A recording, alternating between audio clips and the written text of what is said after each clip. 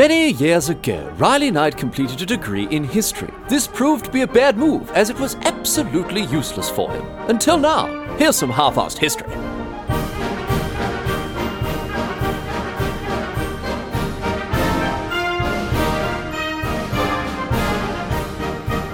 What's going on, mate? Great to have you along for some more half-arsed history. This week on the agenda, going to be having a chat about a global pandemic, a sickness that's spread across much of the world, leaving a trail of devastation and, of course, death in its wake.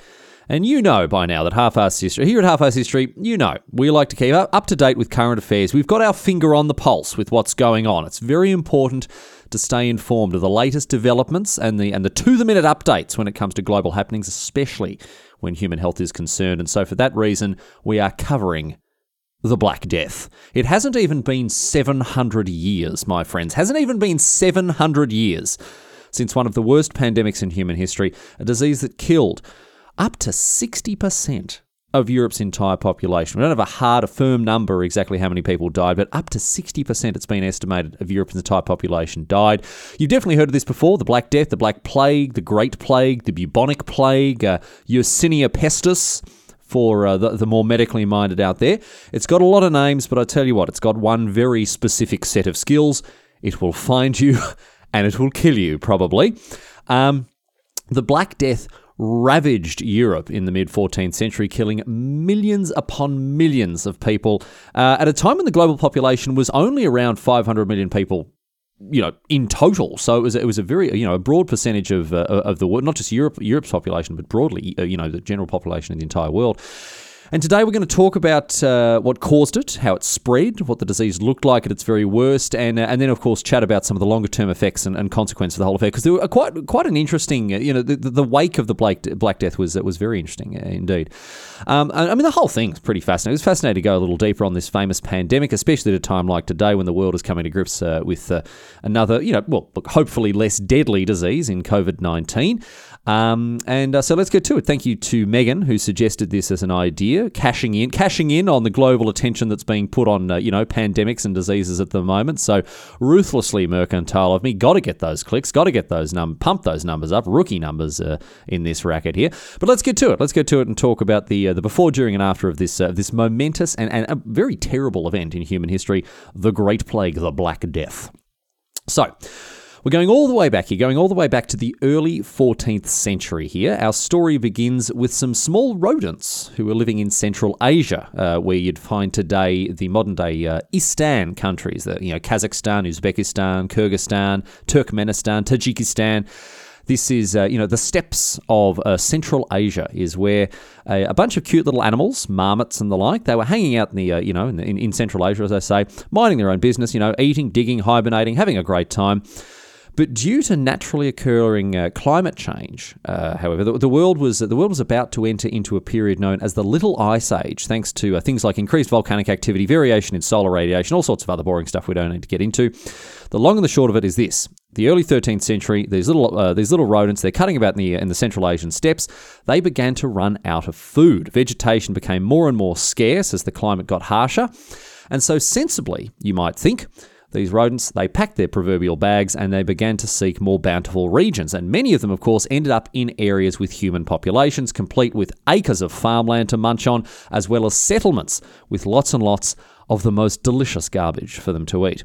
The problem here, however, is that the fleas that they brought with them were absolutely stuffed chock-a-block full of Yersinia pestis, this bacterium that causes the plague.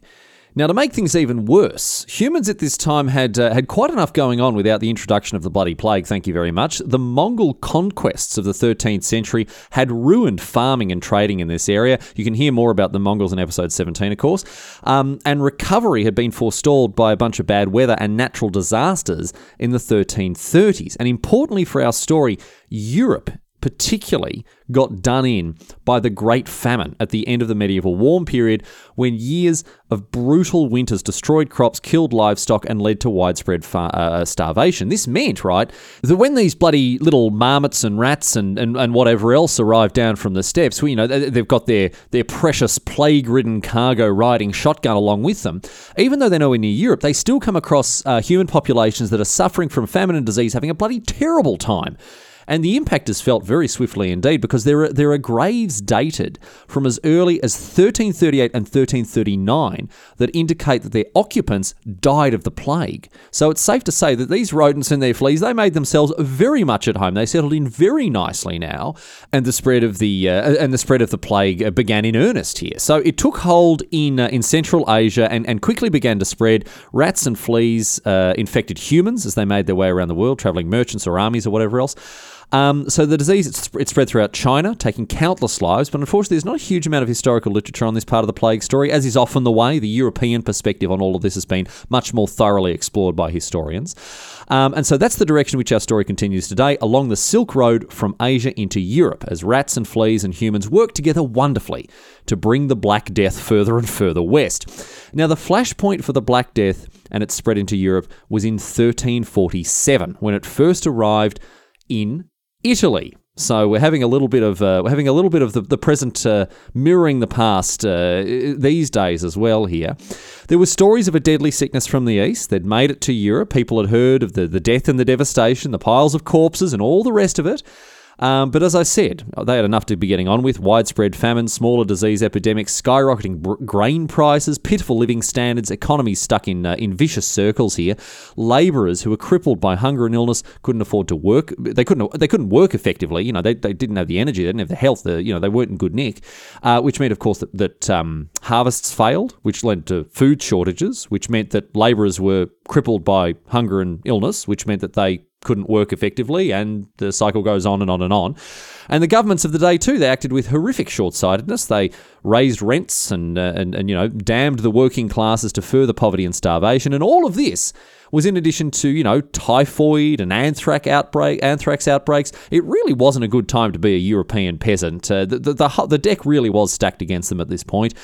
And the long and the short of it was that Europe in particular was in an extremely vulnerable position, and that the plague turned up on its shores at exactly the wrong moment. Or, well, I guess actually, depending on who you're barracking for, exactly the right moment, depending on which side of the fence you're on there. Anyway, as I mentioned, it was 1347 when it all kicked off properly in Europe, when a number of Genoese galleys arrived in Sicily.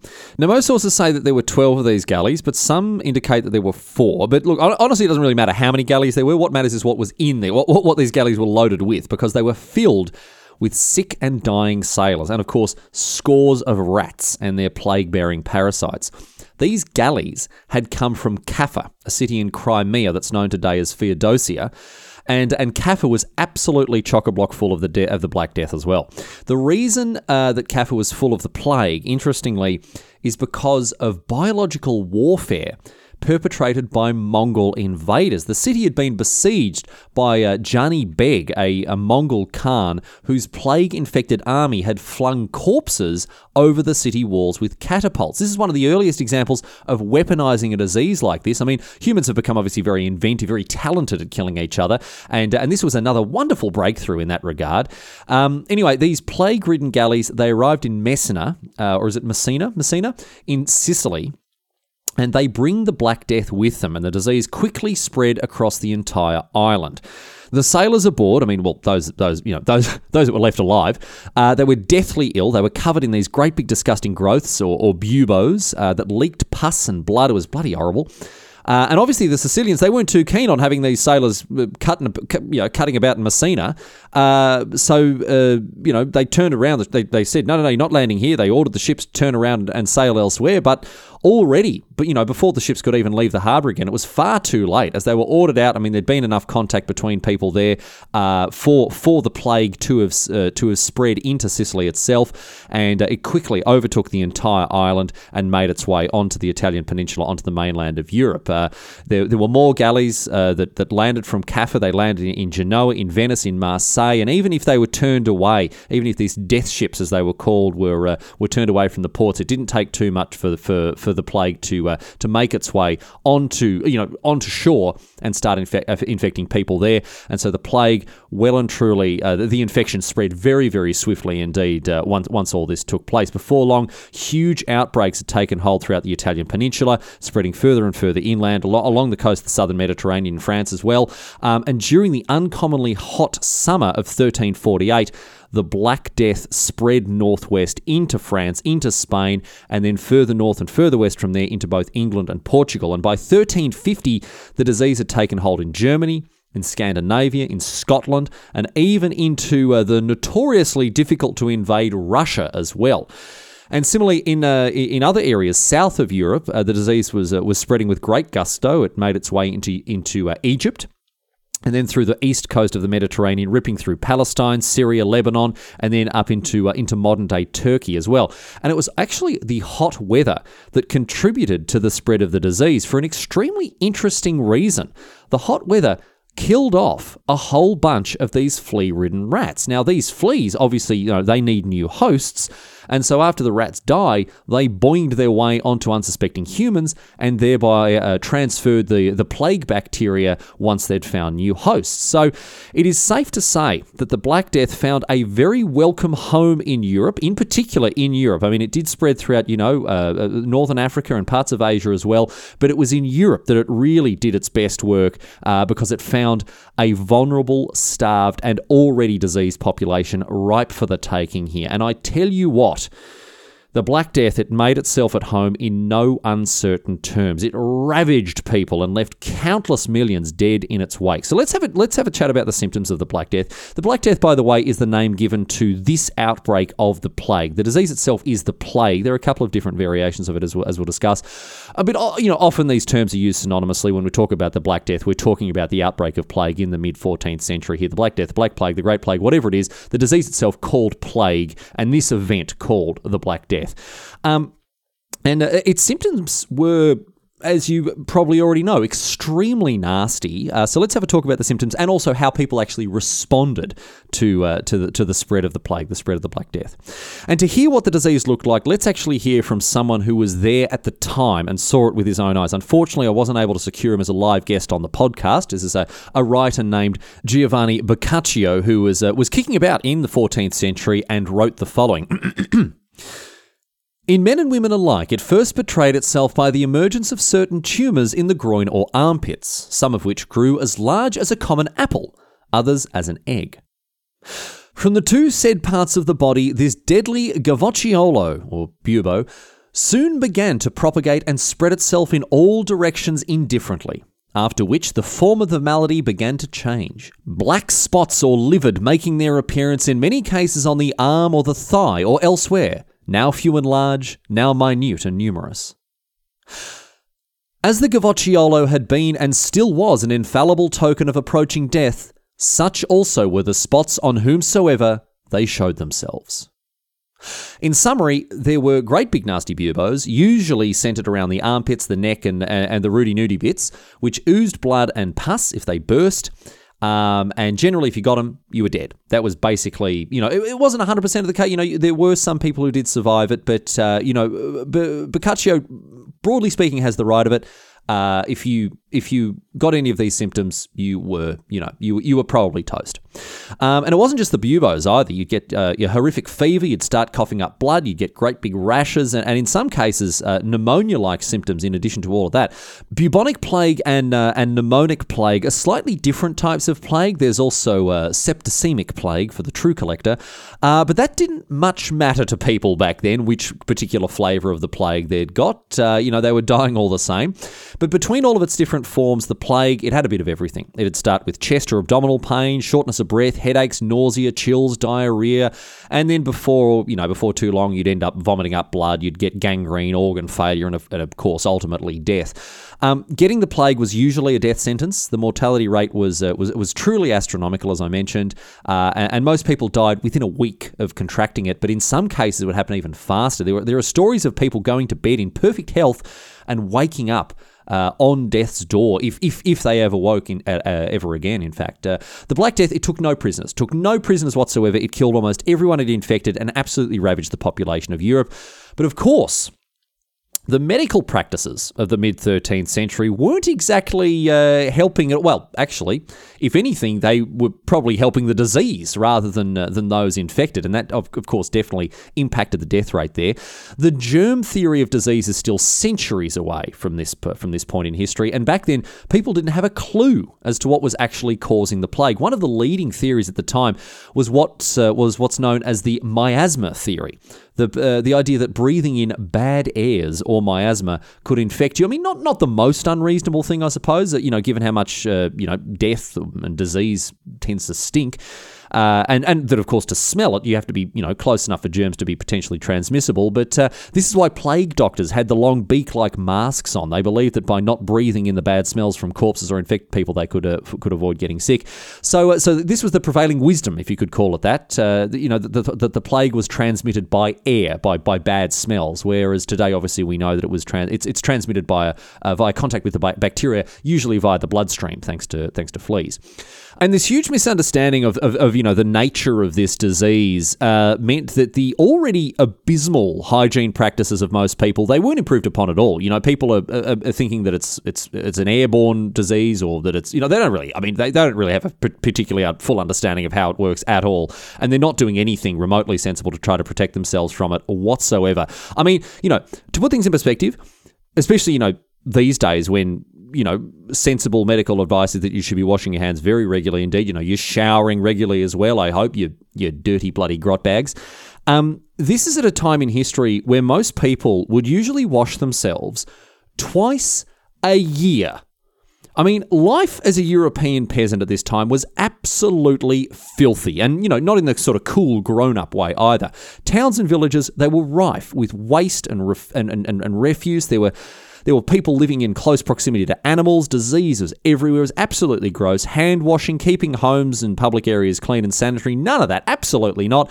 Bring the cow inside for a night, in at night to keep us all warm. Sleep on the floor next to farm animals. No worries at all. And that, of course, is in addition to all the so-called doctors doing stuff like bleeding their patients to cure them, not washing their hands, wearing masks, nothing like that. It was absolutely laughable the way that the doctors treated this disease, bleeding patients, lancing and draining the boils. These were very good ways to get more people infected by having, blood and pus and all that other sort of nasty gunk everywhere like that for other people to touch.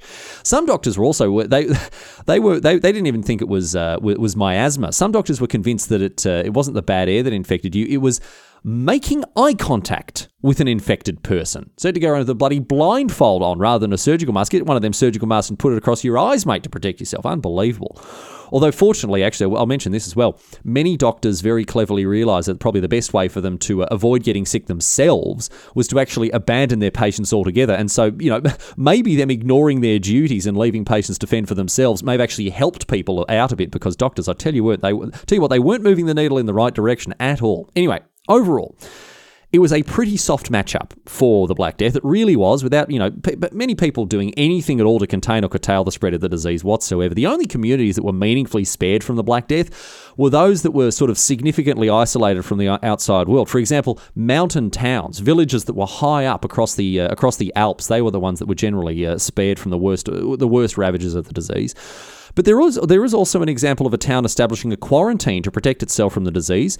Ragusa, better known as today's Dubrovnik in Croatia, it was a city-state at the time, and it sought to curtail the Black Death with a quarantine as late as 1377. So, a few people did have their heads screwed on correctly, but for the most part, the Black Death was horrifically, terrifyingly deadly, and wiped out a staggeringly huge percentage of the population of Europe in the mid-14th century. Now, there's not much of a consensus on, when it comes to actual figures, but there are broad numbers that tend to get thrown around pretty consistently. You may have heard that it killed a third of Europe. That is generally considered to be on the lower end of the estimates by a lot of historians.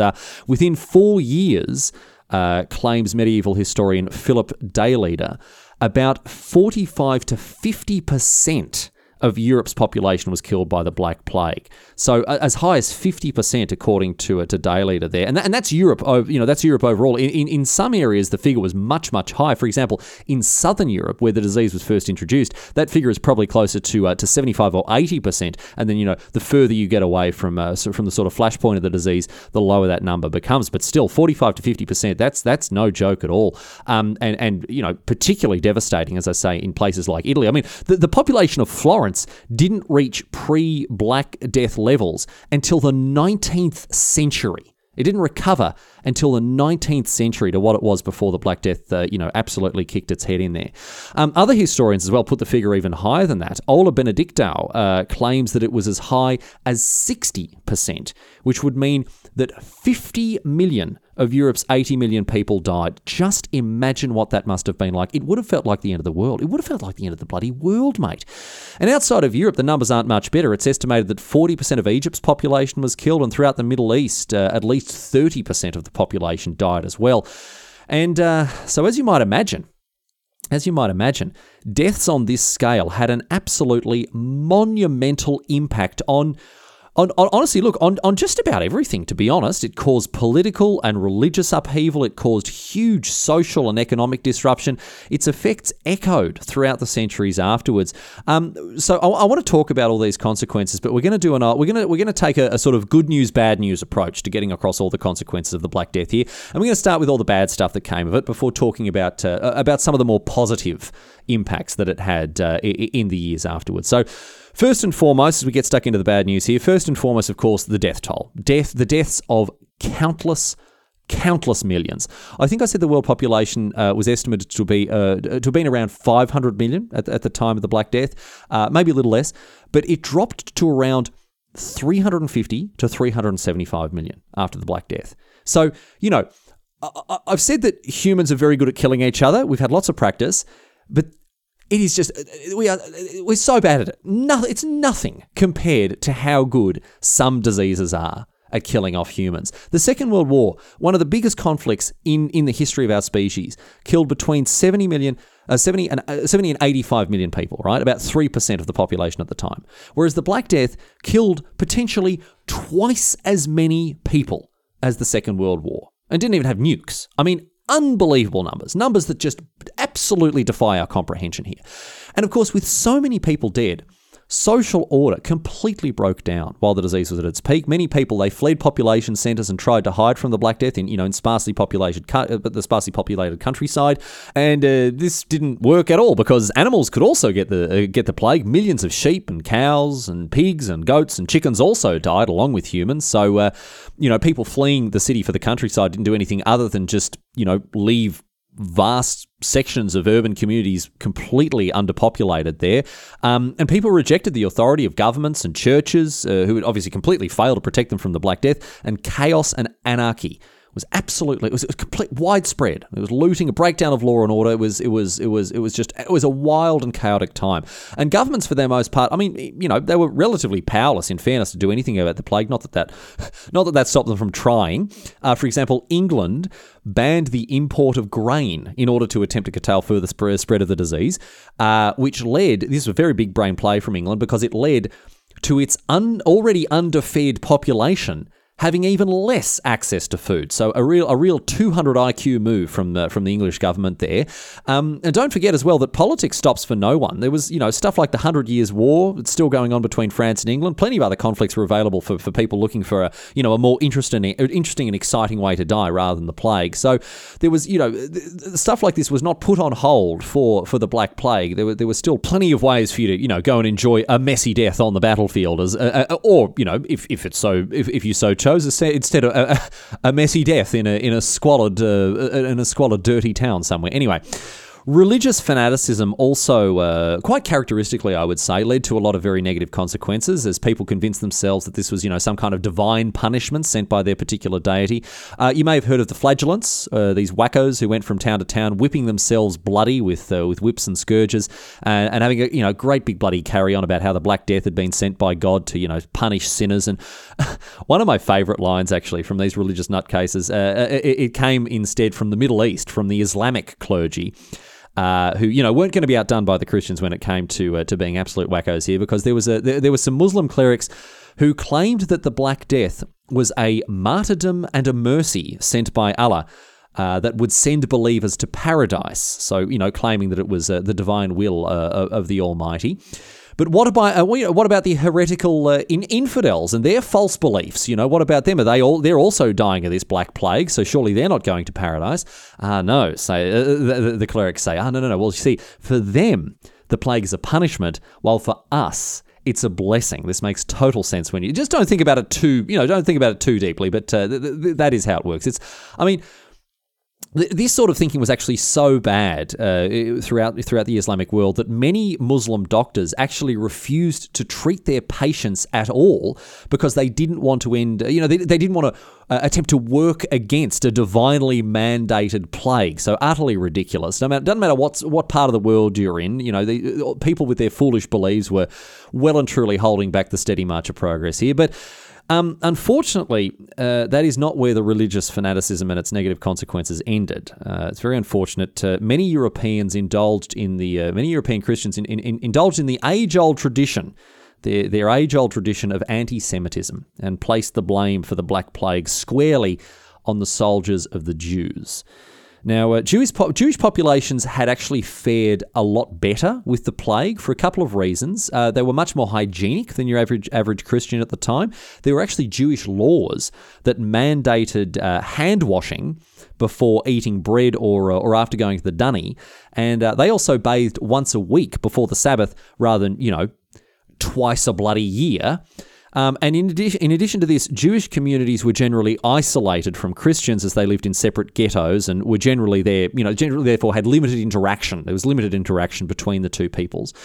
But nonetheless, unfortunately, Jews were blamed and targeted by Christians throughout Europe. They were accused of poisoning wells, and these accusations were bolstered when some Jews, after being tortured to within an inch of their lives, falsely confessed to having done this, and obviously this fed into to the Christian narrative there, the general breakdown in society also led to riots and unfortunately even massacres of Jews in different places across Europe. As they were scapegoated for the Black Death. Bloody terrible.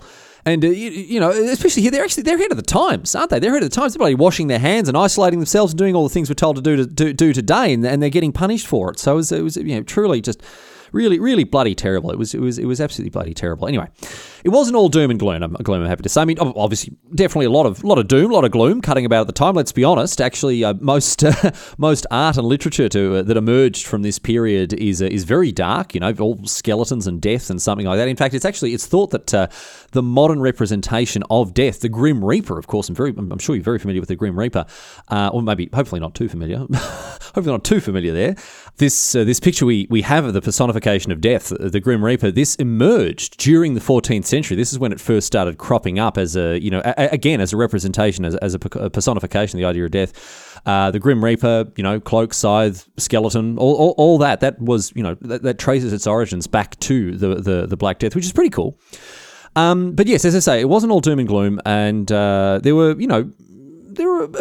a few rather more positive things that emerged in the wake of the Black Plague once it finally began to recede a little bit.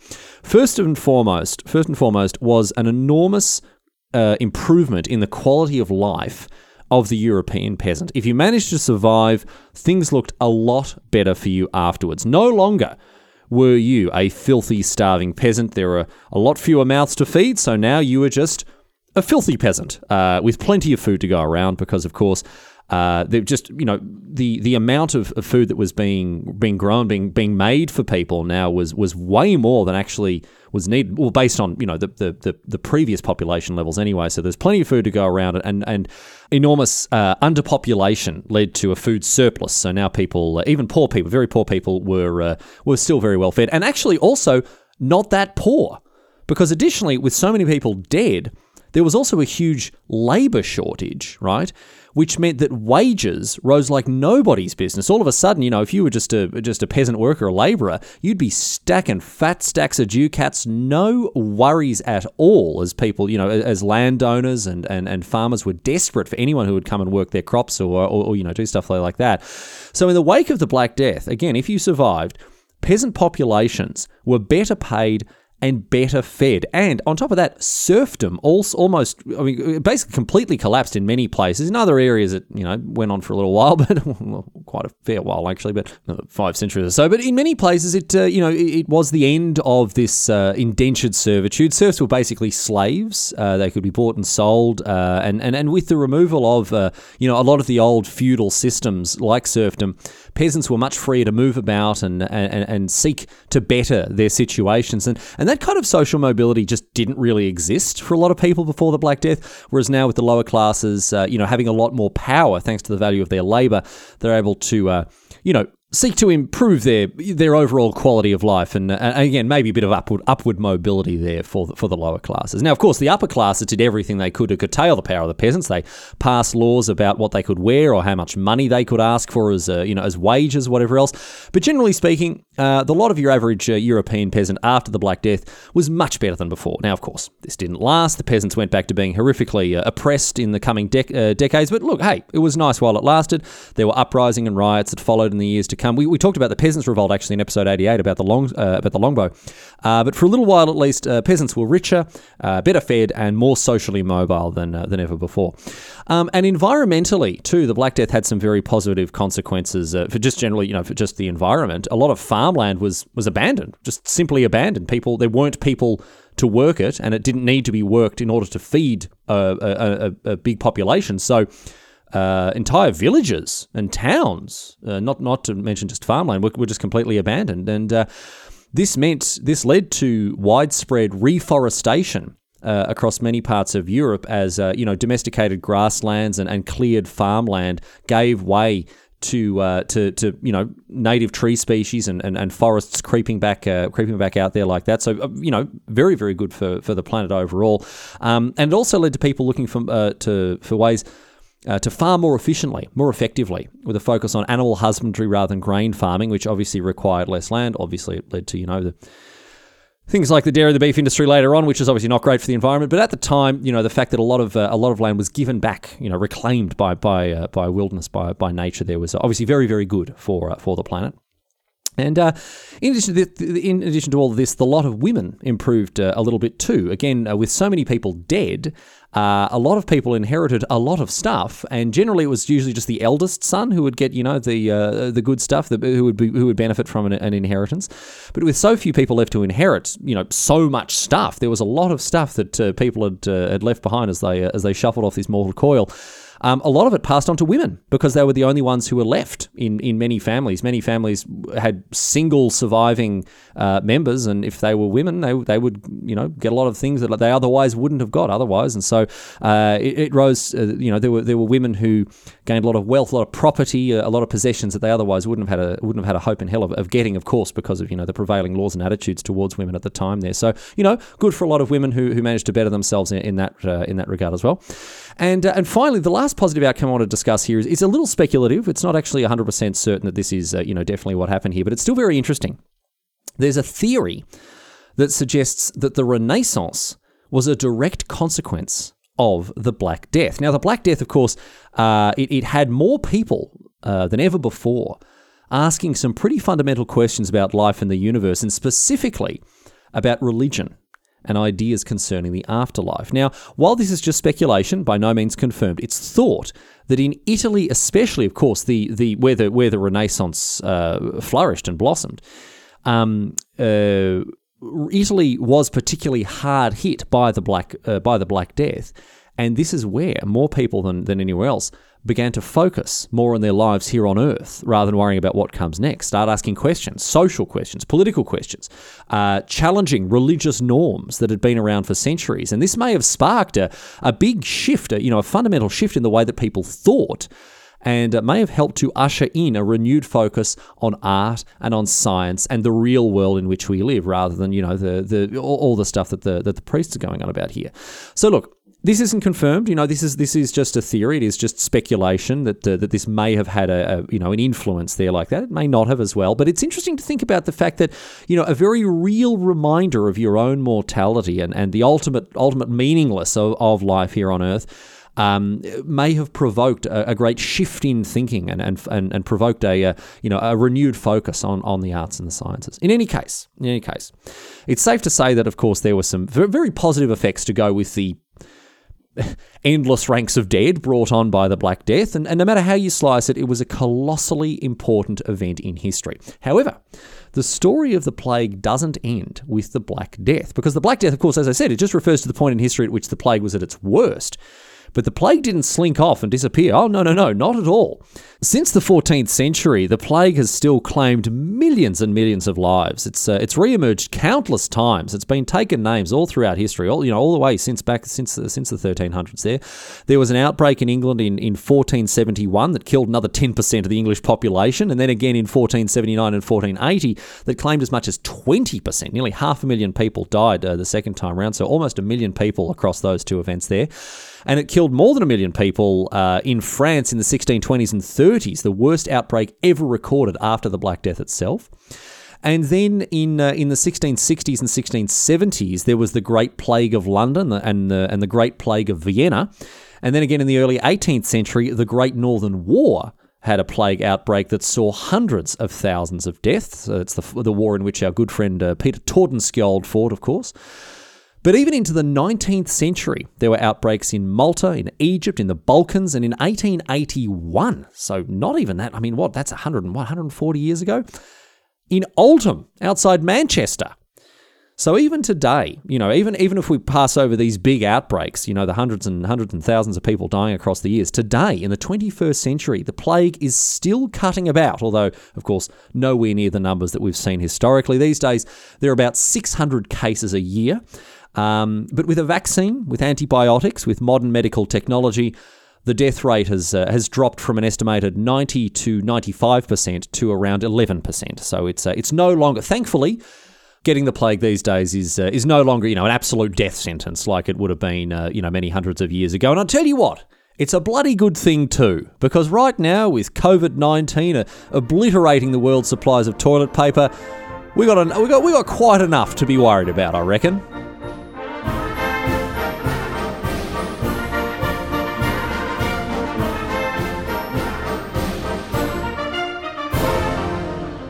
But that's it. That's all she wrote today, sports fans. That is the story of the Black Death. And a very interesting thing to learn about, especially obviously in today's climate with another pandemic reaching its way across the globe. Interesting to see some of the parallels between, some of the thinking, some of the behaviour from way back then and today in the 21st century. Very interesting indeed. So I do hope you enjoyed the story of the Black Death. And let's hope that let's hope we fare a little bit better this time around. It does look like the wind is at least a little more in our sails here in 2020. Anyway, that's that for another episode of Half-Arsed History. Thanks for hanging out with me. We've got all the boring housekeeping stuff coming your way. halfarsedhistory.net. Please go there to access old episodes. You can also find links to subscribe on Spotify, on Android, on iTunes. Please leave a review if you've got a couple of minutes. I'd really appreciate that. You'd be doing me a big favour.